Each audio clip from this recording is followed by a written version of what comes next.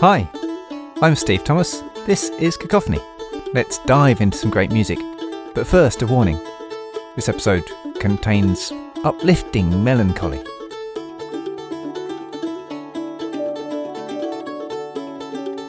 We often talk about music transporting us, taking us to a different place emotionally or geographically. And in this episode, we're doing both with the Spanish Dances for Piano by Enrique Granados. This is music that seems totally infused with a sense of Spain, but also with an all-pervading sense of wistful melancholy. And yet, it's not sad music. I find it strangely uplifting. Music from Spain will also gear us up for the next episode of Cacophony, where I'm talking with the YouTube scientist and keen singer Simon Clarke about Joby Talbot's terrific Path of Miracles, which is set in and around the pilgrim route, the Camino de Santiago, Way of St. James. Yeah, this is a trailer. Here's Simon telling us why we should listen. Hearing the very conclusion of this piece is such a profound, sort of skin-crawling, goosebumps kind of moment. You don't want the music to end, that if it ended at that moment, it would be perfect. It's one of these pieces that I am forever recommending to people. People have a very fixed idea about what choral music is. It's hymns, it's stuff that's sung at royal weddings and Christmas carols. That's kind of it. And this just blows that perception out of the water. This is a piece that if people give it the time and they listen, not just hear it, but if they sit back and they really listen to it, there's just such riches to be taken from this. And it's a thing that can really change your perception of what music and what choral music can be. I just really hope that people listen to it. Now back to today. In his early 20s, Enrique Granados wrote 4 sets of 3 Spanish dances, and then they got combined by the publisher into one set of 12. It's normal for pianists in concert to cherry-pick 1 or 2, and only on CD that you might get the complete set. CD makers like completeness. All 12 in one go can be too much of a good thing. So we're going to listen to the first 6, which seems like just the right amount. Granados was a good pianist, and he had an excellent feel for the different colours and textures that the piano can produce. But he didn't like travelling, so the life of a touring concert pianist wasn't for him. Aside from a couple of years in Paris to study, and the occasional visit afterwards, he was pretty much Spain-based. It's ironic then, more accurately tragic I suppose, that it would be travel that led to his premature death. In 1916, the middle of World War I, he went to New York for the premiere of an opera he'd written. He was then invited to play for the US president, which meant rebooking his return boat.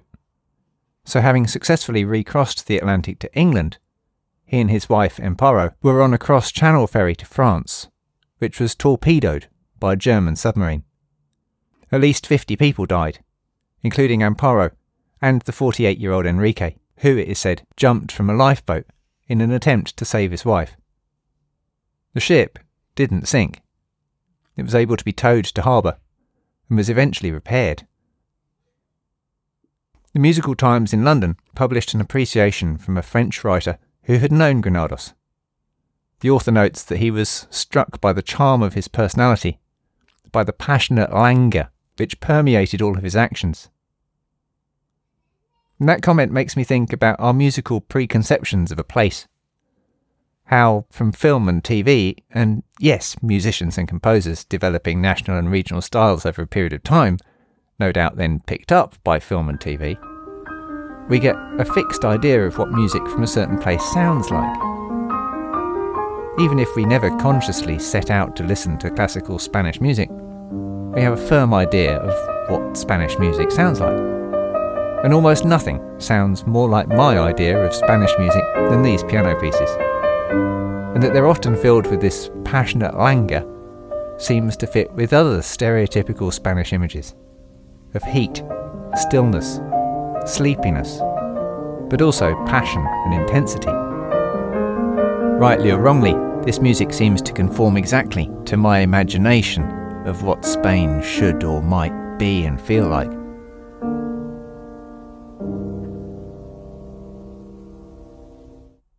The first dance opens with an almost fanfare-like flourish. There's that passion and intensity from the get-go.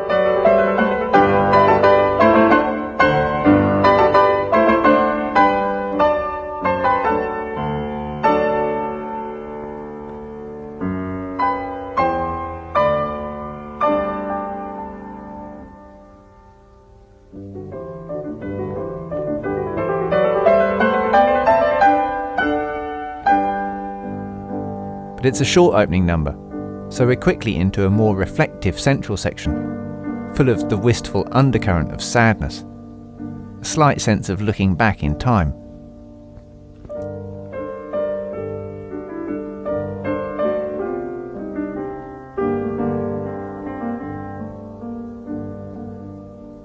Each of the dances has the same ABA sandwich format.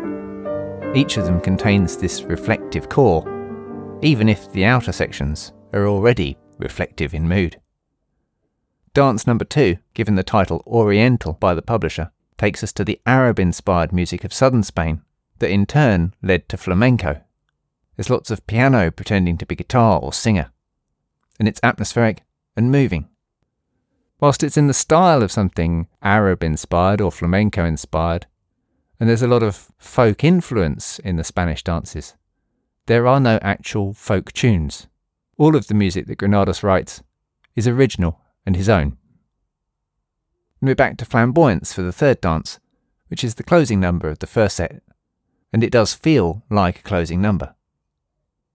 Set 2 opens with Villanesca, the only one of the 6 where the title comes from Granados as opposed to the publisher. A Villanesca is a simple, traditional song style that came out of Naples.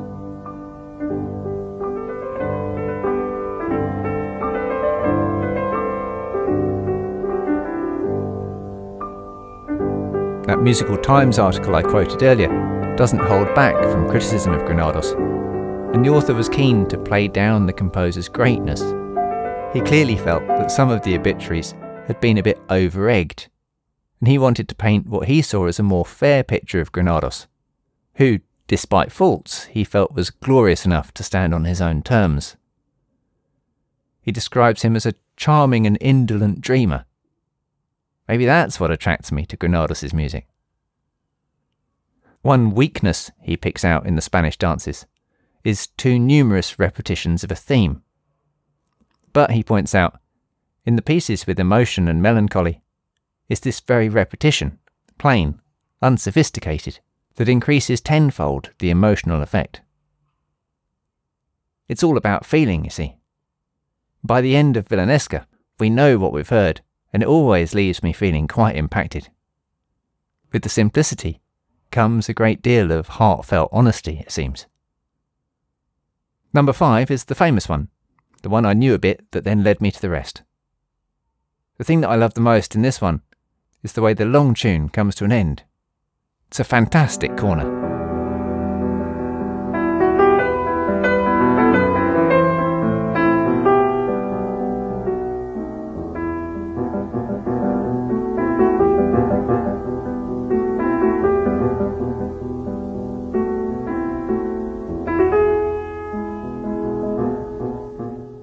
In 1913, Granados took to the studio and recorded this one, among other things, on piano roll.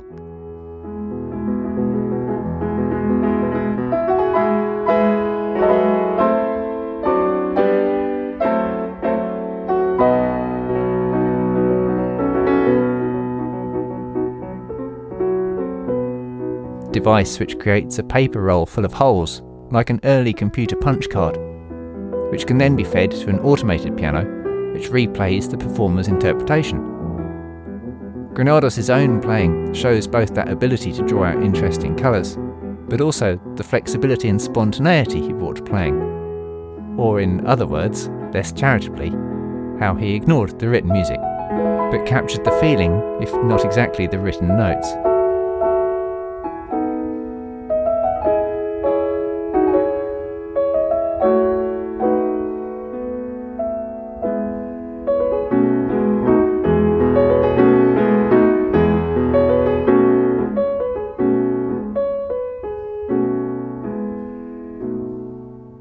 The final dance is another that actually feels like a dance, with its swirling stomp of increasing speed and intensity.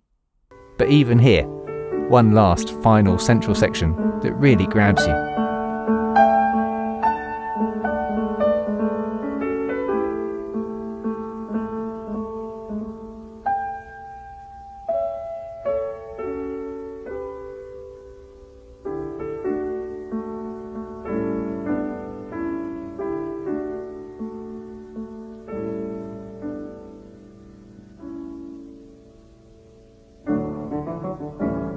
I love these dances. The simplicities, the contrasts, the exuberance, and that undercurrent of wistful melancholy that seems, nonetheless, to be enjoying having that feeling. This is music that's somehow nourishing. Let's have a listen. Click on a link in the show notes to hear the first 6 Spanish dances by Enrique Granados, and when you're done, tell me what you think of them with a comment at cacophonyonline.com or on social media. I love to hear from you. Do you know anyone who you think would enjoy Cacophony? Who are they? Please share Cacophony with them. If everyone finds one new listener, then Cacophony will continue to grow and thrive. Growing and thriving also needs the occasional injection of cash, as does feeding the presenter, that's me. So if you'd like to and are able to make a regular or one-off contribution, please visit our page at ko-fi.com. We'd be very grateful. Please come back for more next time, and thanks for listening.